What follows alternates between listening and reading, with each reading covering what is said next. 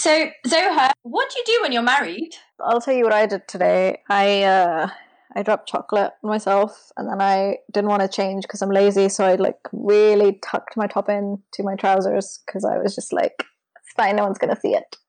So that's what I've done as a married woman today.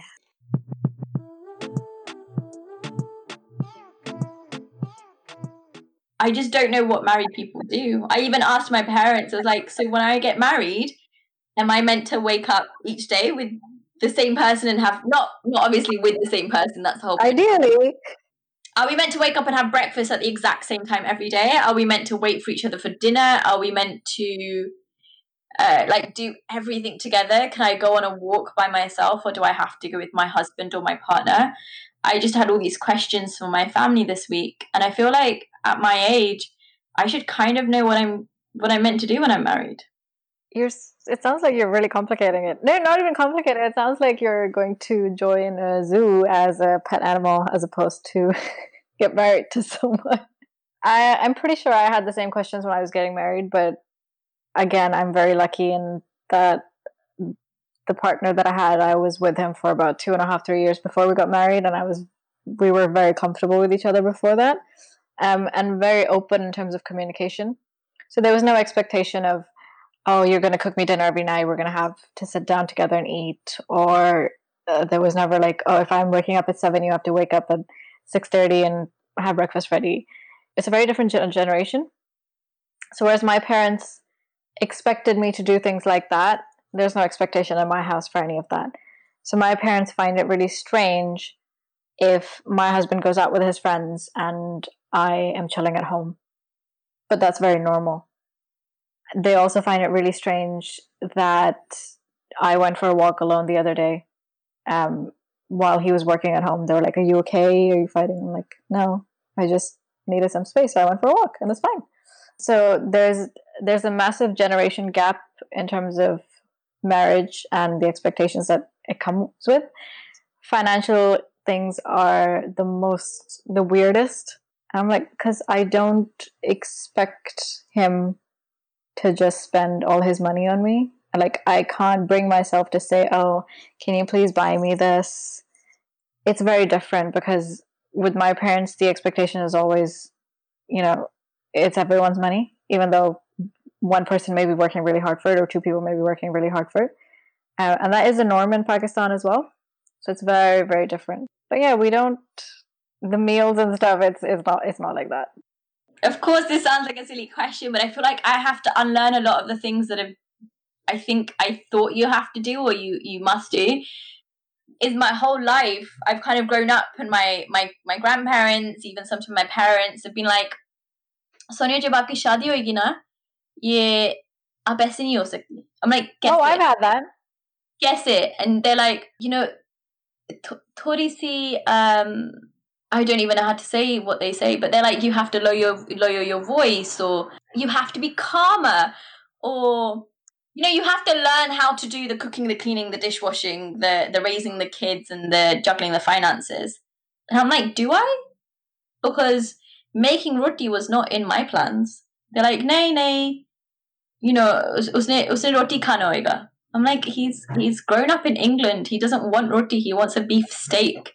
He's like, so are you going to make him beef steak? I was like, probably not, because I don't eat beef. Nay, aisa nahi ho sakta. Uske liye bhi kuch karna hoega. Well, I'm getting married to him. I feel like that's kind of doing something for him. And then we're just starting together. They're like, no, but because I don't really like meat except chicken. It hasn't been a problem in all the while that I've been with my other half. He's never been like, you have to eat anything else. He's never been like, have to cook something that isn't this. Of course, one day I'd love to be able to cook, but the point is that I go to my grandparents, and every time I go there, they're like, so have you learned how to make a lamb dish? I'm like, no, I haven't. I've learned how to start a business, and I run 2 businesses. Haan, ye to theek hai, but roti kisne pakani hai? I was like, what? Not just me. But I think I've just psyched myself out to be like, this is what's expected. What am I getting into? And then I know it's another thing, but I see a lot of like people who are married, ladies who are married, wear a lot of shalwar kameez. So in my head, I was like, do I have to buy a lot of shalwar kameez now? And is that something I have to wear because I'm married after like the age of of 40? Like, is that what I'm getting myself into? And these This are is the end of the line. This is what you have to do. You're going to be cooking roti every day, and you have to wear shalwar kameez. You will have to burn your jeans and your dresses. That's the rules. If you want to get married, that's what you have to do. No, I'm not kidding. Seriously. No, but you're right, because all of this, the constant input of expectations, you end up feeling like you have to completely change who you are just to be married. I've been married for a year and a half now, and I have not changed. There's some things that I wish I had changed, but like the chocolate spilling incident, but I haven't. And that's absolutely fine, because at the end of the day, my partner knew who he was marrying. I knew who I was marrying, and that was enough for both of us. You have to learn how to make a roti. That came up for me as well, because I don't eat lamb. And I remember once my mom was like, but he likes lamb, so what if he asks you to make lamb? What if he wants to eat lamb? And I'll be like, then he can make himself lamb. Or we can go out to a restaurant and he can order a lamb dish and I can have a chicken dish. It's fine. Like, it's not the end of the world, Mom. But yeah, all of these questions and expectations, and it just really messes with you. Because again, there's such a massive generation gap that your understanding is so different. Yeah, I definitely think it's messing with me. I didn't think it would mess with me. I'm like, super strong, independent feminism. Great. I'm leading that, like, feminist agenda. But it just got to the point where the last few weeks I've had these random questions being asked by people around me, or just silly questions. And it just makes me think, though, again, this has got nothing to do with my partner. He knows exactly what he's getting himself into. And he's the first person to be like, if you're not doing it before marriage, then I cannot expect it from you after, because I know exactly who you are and you know who I am. So it's not him that has the doubts, and luckily he's very chilled about the whole scenario. But I'm like, okay, so we get married. So do I move in that day? Do I move my stuff in beforehand? And then when we get married, what do we do after? How do we start being married? And then what if we can't just handle each other anymore and I just want to go home for a bit? Is that okay? Is that allowed? What if I want to go on holiday with the girls? Does that mean I can't stay out anymore? Does that mean I can't go to overnight parties? Can I have a sleepover? I have all these things going through my head. And he's like, it's good. We'll get to it when we get to it. I'm like, no, but I want to know what I'm getting myself into. Is this, what is marriage? And then obviously coming from a Pakistani background, I can't help but have these small instances plugging at me every time I think something.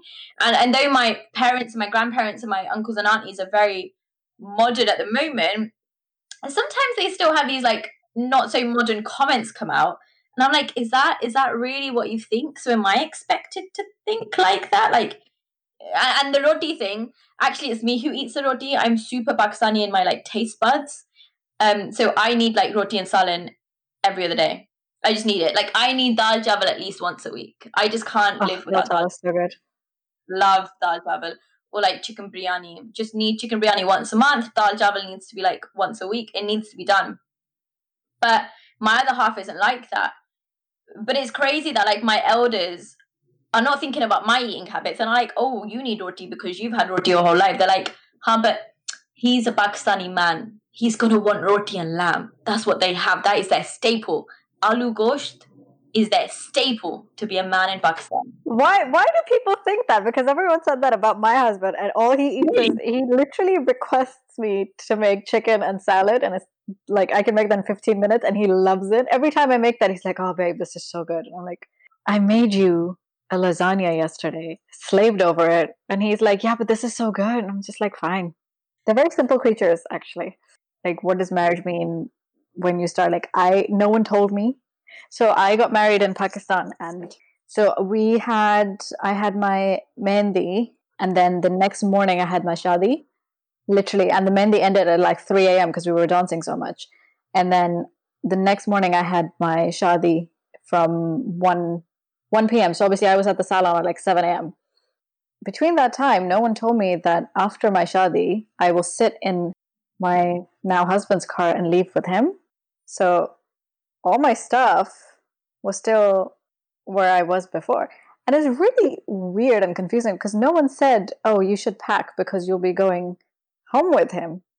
And I remember coming home from the mehndi 3 a.m., really pumped, had a good time, but exhausted because obviously we were dancing. And the next morning I knew I had to be up really early, and I had like 3 hours left to sleep. And I was like, I need to shower. And then I was like, oh my God, I need to pack because I'm not coming back here tomorrow. But, I'd been living, so I was staying in my cousin's room. I'd been staying in that room for 6 weeks. So there was a lot of stuff in that room that was mine, like not just makeup, but like all the clothes and all the books and all the everything. And no one told me that I had to pack. Whatever I could find, I just quickly put in my suitcase that night after I had a shower, slept for 2 hours, and then went to the salon in the morning. And then, I left with him in the car. And then I was like, obviously, I forgot so many things. I had to call my cousin and be like, can you get this, this, and this, and please bring it now because I forgot my toothbrush and I need to sleep in a bit. Like, it's also one of the reasons that we don't feel prepared about it is because no one tells you in plain black and white. Your moms don't tell you because it's like, oh, we're so sad, hamara ghar chhod diye, blah blah blah. And it's like, yeah, but at least prepare me properly. They also don't talk about the wedding night. I just want to make that clear. No one tells you about contraception. No one helps you out with expectations. No one says that if you're not comfortable, it's okay. There's such a hype, like, even like, what's the term? Swagarat. Like, there's such a hype around it. I don't even know what that means. If you're knackered, mate, you're knackered. You're not doing anything that night. It is exhausting. Getting married is the most exhausting thing you will do in your life. You will be physically drained. You will be mentally drained. And honestly, you just want to sleep.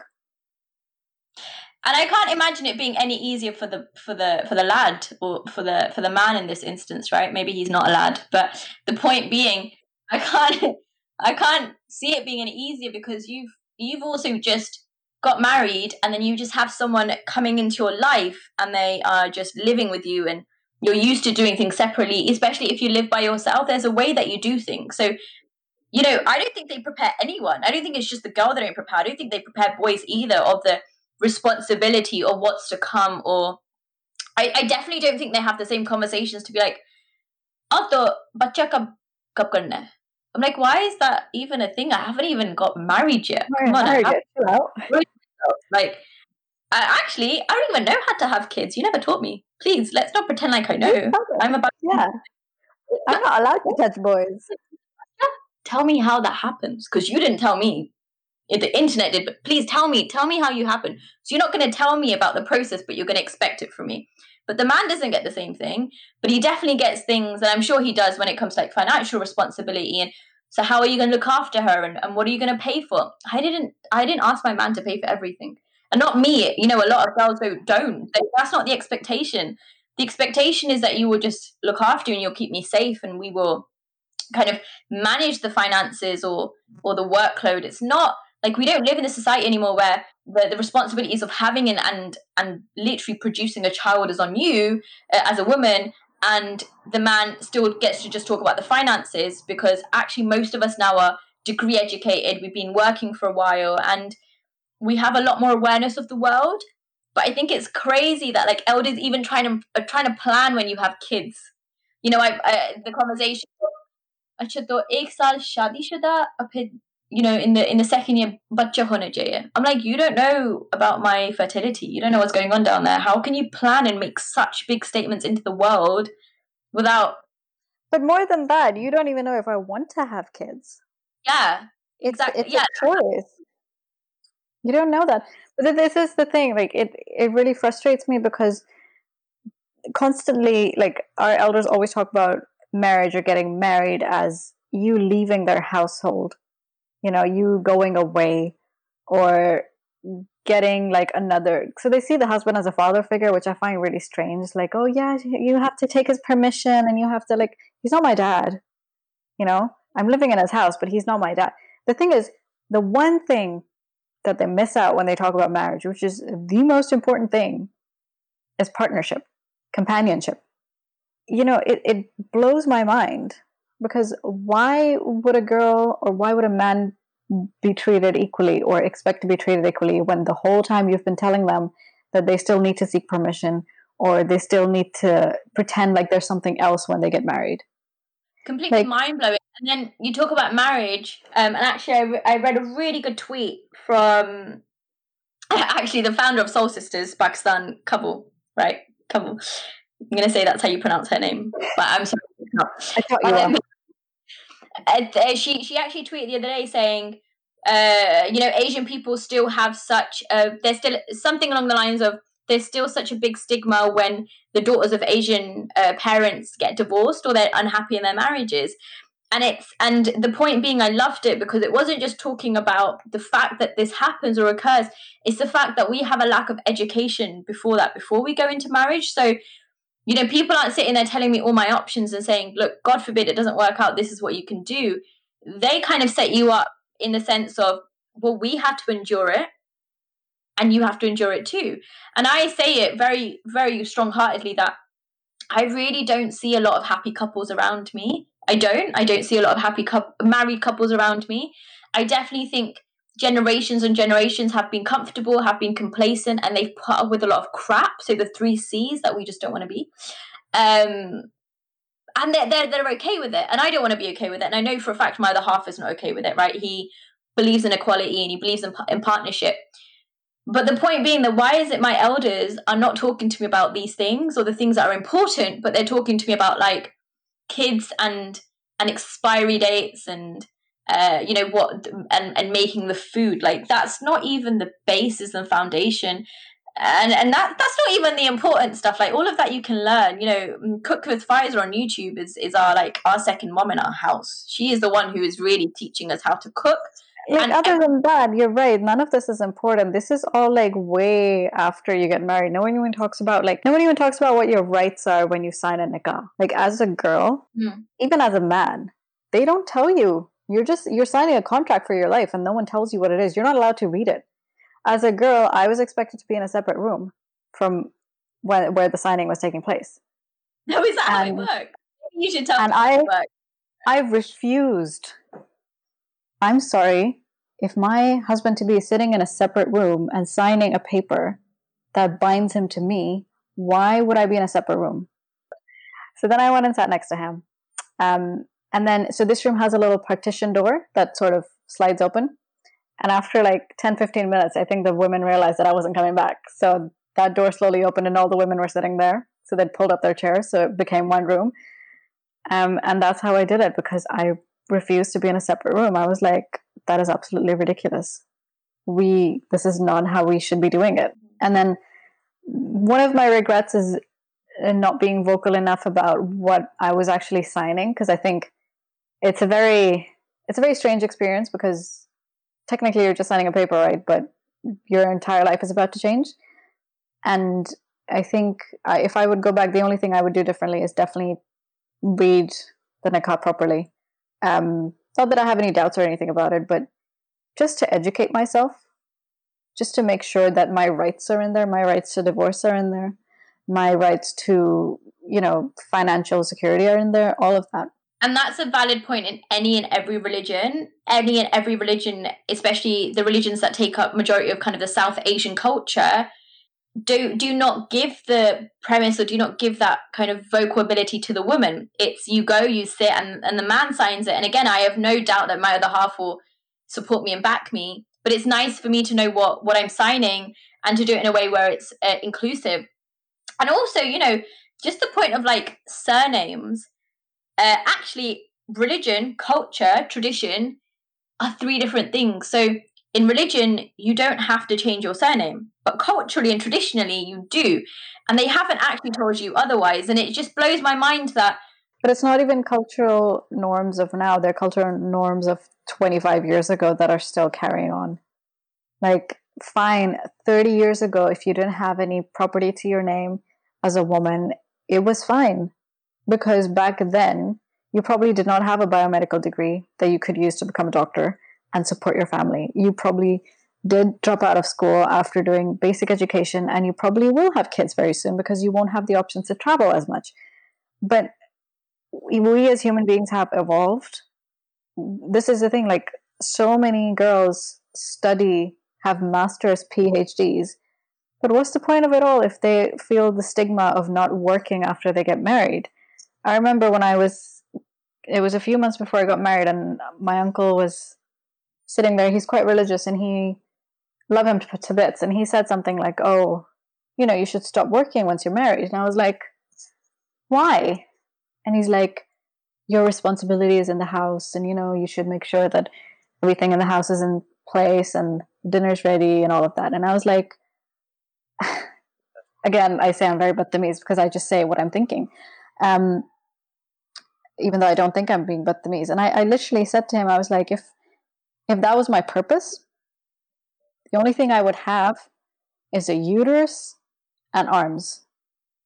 Why would Allah give me the same brain, the same ability to make the decisions that a man can make, the same legs and hands and arms that I can do the work that he's doing, the same eyes and mouth and nose to be able to speak the way that he does? Why would Allah give me any of that if the expectation or my reason for being was just to procreate and make sure dinner's on the table on time? So I don't buy it. And also going back to how, you know, culture and religion is completely confused, it really frustrates me because people talk about how, oh, you know, men should take care of women, and after you get married, you should stay home and take care of everything at home. But like, are you forgetting that Hazrat Khadija, the first wife of the Prophet, was a businesswoman and she recruited him? He worked for her while they were still married.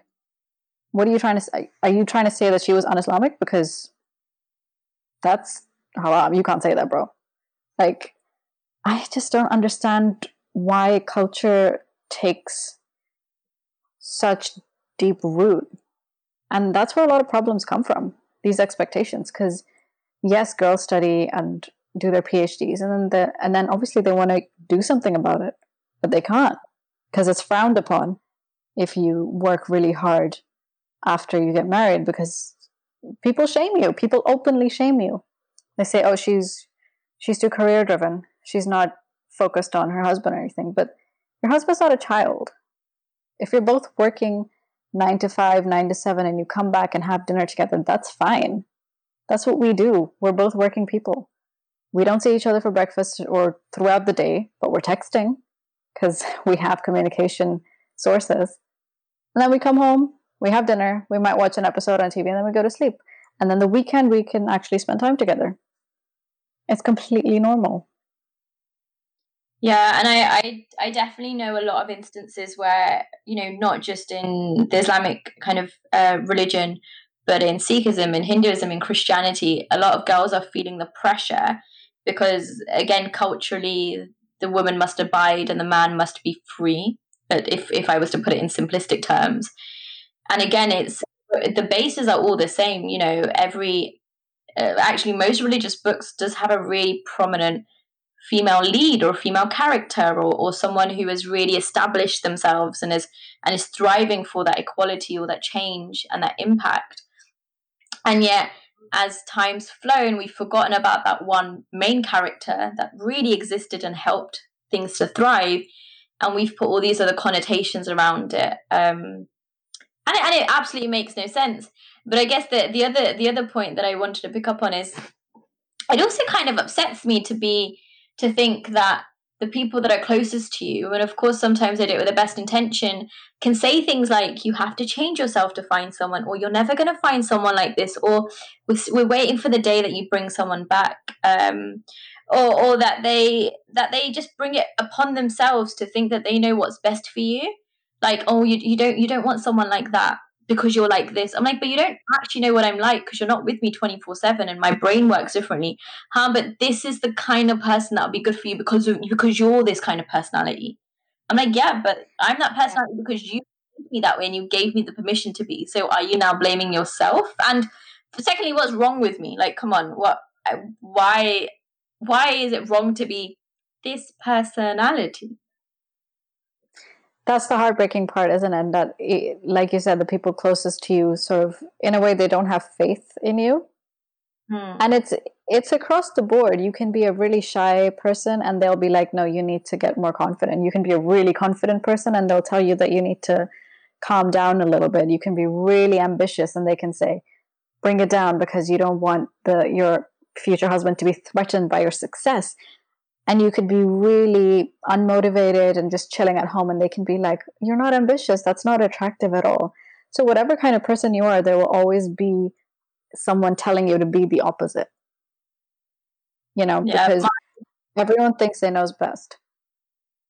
Completely. My other half has evolved so much. So now he literally says it himself and says it to his friends and everyone around him to be like, invest in your woman. Like, invest in her. She will make us rich. She will make us rich spiritually and mentally and physically, because once a female is driven and they are ambitious, they will go after what they want, and they will get it, and they're very determined. And I think it's so beautiful that terminology or that mindset has come, especially when, even as a boy, you're raised with certain expectations and with certain cultural kind of stigmas placed upon you, from everything from when boys grow up, it's like, well, you have to be a banker, or you have to be an accountant, or you have to be because you have to provide for a family. You can't be a nurse. Come on, you can't be a painter. You can't be an artist. You cannot be a dancer. And actually, a lot of things, like, you can't be a cook, when actually most of the top shelves in the world are still men. So you can only be a cook or a fashion designer if you make it. Anything under that, you can't be. And obviously females are most definitely changing that, but the point being that on the flip side, I feel really bad for boys who have these like social stigmas placed on them as since they've been a kid, to mentally to be like, well, we must only be the breadwinners, like, we must only have to make money, we don't have any responsibility of the kids. And it's no you do, but actually we should blame your parents a bit and society for making you feel like that's the box that you fit into. No, I completely agree. And as you said before, he's an advocate of investing in your woman, but I think equally we should be able to invest in our men as well, and not just for money. They're not just piggy banks. I don't want to marry a piggy bank, It needs to be so much more than that. That's very hard, because that's the expectation that's been on them for centuries. But as much as we fight against the expectations placed on us, we need to understand that there's also expectations placed on them. And I think the only way that we can truly fix it, or create some sort of change, is by going into it thinking of it as a partnership, and working together and understanding likes and dislikes and adjusting. It's marriage is hard work. You have to adjust. You're learning about each other, and respecting one another is the most important thing. I definitely feel a lot more prepared. I definitely think we do like a checklist or something to be like, this is what happens when you get married, and this is what you need to do when you're married, and this is what your first month can look like. I'd love that, actually. I'd love someone to like give me some kind of calendar to be like, here's the first month of marriage, do things as a couple. Actually, a couple of months ago, I went to one of my friend's brunches. She was doing it for charity, and she had another kind of South Asian woman who attended. And bear in mind, this particular female runs a feminist company. I'd say a particular kind of.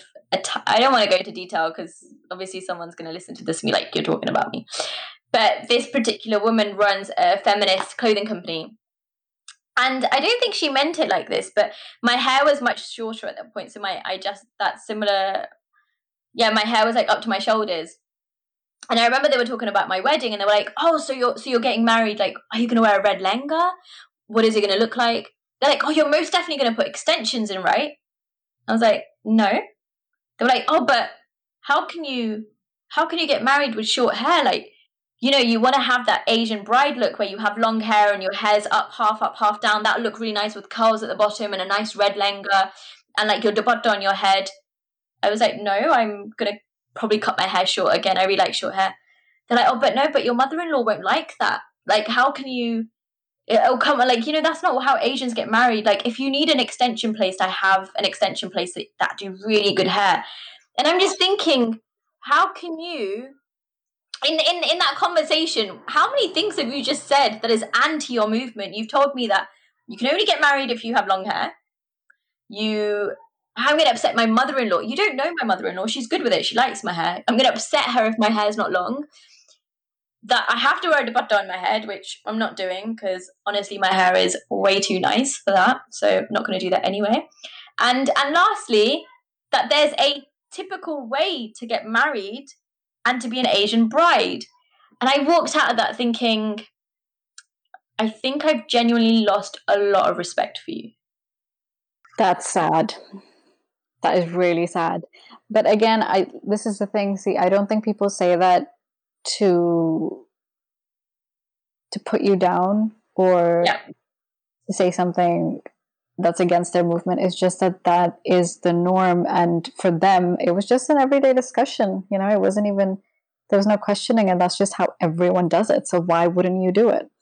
But the whole hair cutting thing is it's a very interesting topic, and I do want to talk about it one day, because it's a lot of people just consider short hair to be ugly or, you know, unattractive, or, you know, girls are not allowed to cut their hair. Like, it blows my mind. The whole lehenga and wearing a dupatta on your head thing, I completely agree. It's a very personal choice, and no one should be expecting that of you. I didn't have a dupatta on my head because I refused. I felt like I wouldn't be me if I put a dupatta on my head, because I just don't wear one.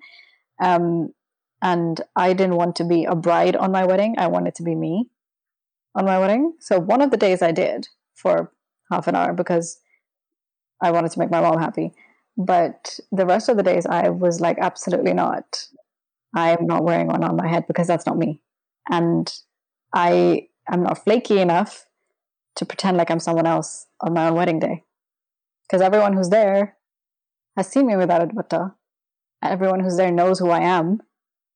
Or if there's someone who doesn't know me, then they shouldn't be there in the first place, because that's a whole nother pet peeve of mine, with like a million people at your wedding that don't even know who you are. But yeah, this is an exhausting topic because there's so many different sides to it. There's, you know, everything that we've spoken about like the expectations. I think one of the reasons that it prevails is because some women actually prefer not doing anything and just living off someone else's money, and it's just an easy way out of living your life, going to brunches and making friends and having fun. And at the same time, there's a lot of ego issues that men want to be the breadwinner, because if they're not, that will hurt their ego because they're fragile, and that's how they've been raised. So there's so many different things, you know. Yeah, I definitely feel more comfortable. And it turns out I do have a few married friends in my circle, so asking them, just being like, what do you do? One of my friends just moved houses with her partner. They've been married for a couple of years. Anyway, so she just moved house, and that's one of the questions I asked her. I was like, right, so you've moved house. Like, what do you do when you're married and in quarantine? Like, what? Tell me. And she's like, it's really not even that deep. She's like, you're actually overthinking it for no reason. I was like, I know I am. You really are. I mean, I know, but I'm a little bit scared, and that's the thing fine. That's natural. Is it? Because it is. I was terrified because for me personally, I never wanted to get married at all. I didn't, because the understanding of marriage that I had was all the things that you're saying, like an Asian wedding or Asian marriage, you know? And that's not something I wanted in my life. So I never wanted to be that wife. Meeting my partner and understanding that actually that's not the way all marriages have to be. Like, you make your own rules. That was a tipping point for me, where I realized actually it's not marriage I hate. It's a specific understanding of it that I don't like. But now it's really not, like your friend said, it's really not that deep. You're just living together, and you have your own lives. You have a life together. And it's really fun because, I don't know, I've been having a lot of friends since I've been married. I've traveled a lot, and because we have so many similar interests, we've been able to do things together that I wouldn't have as much fun doing with anyone else in the world. And yeah, those are the things you should be looking forward to. You should be looking forward to things like skydiving with your partner, or traveling the world, or, you know, I'm just looking forward to class. Honestly, I'm just looking forward to baking him the peanut butter cookies that I learned. There you go. That's step I'm like, one. oh, I paid peanut butter cookies. I'll put some protein to it. You're gonna love it. This is gonna be your gym snack. So that's as much as my excitement goes. And that's what so my friend Roweda, that's exactly what she was just saying on WhatsApp, being like, you know what? Don't get into these expectations, these cultural kind of mindsets. It's going to be a little bit difficult. It's going to be a bit rocky, but that's just because you guys are merging and you're compromise, but enjoy it and enjoy the ride. And ultimately, that's your best friend. Like, you're choosing to be with that person. Of course, it would be different if I had never met them, or if I'm not choosing. You know, kind of arranged or most definitely forced marriages is something I'm forced marriages I'm definitely not into. So that's a whole different topic. But you know, ultimately, and I think you've echoed it, just have fun and not worry. And I'm not going to lie, I'm an overthinker. I'm also an oversharer, which makes no sense because it doesn't help my brain. It doesn't. But I'm glad that I have like married friends. And I'm sure after married friends, my next questions would be like, how do you have a baby? What do you do when you have a baby? What am I meant to do when I'm a mother? What's going to happen? You don't know yet. Let me know if it happens. I need all the details before I go into this, I think. But being scared is normal. In fact, it's healthy. You're making a massive change in your life. If you're not scared, that means that you're not excited about it, because excitement is a type of fear. And, you know, you're completely changing the way that you live, and you get to live with someone who you love, and it's going to be very different. And it's scary because it's a new learning curve, and it should be scary because otherwise, why are you doing it? Hey guys, this is Zoha. Thank you so much for listening to me and my boss babe co-host Sonia. You can slide into our DMs at any time with your questions and feedback on Twitter and Instagram. We are at LKKG Podcast, or you can email us on lkkgpodcast@gmail.com.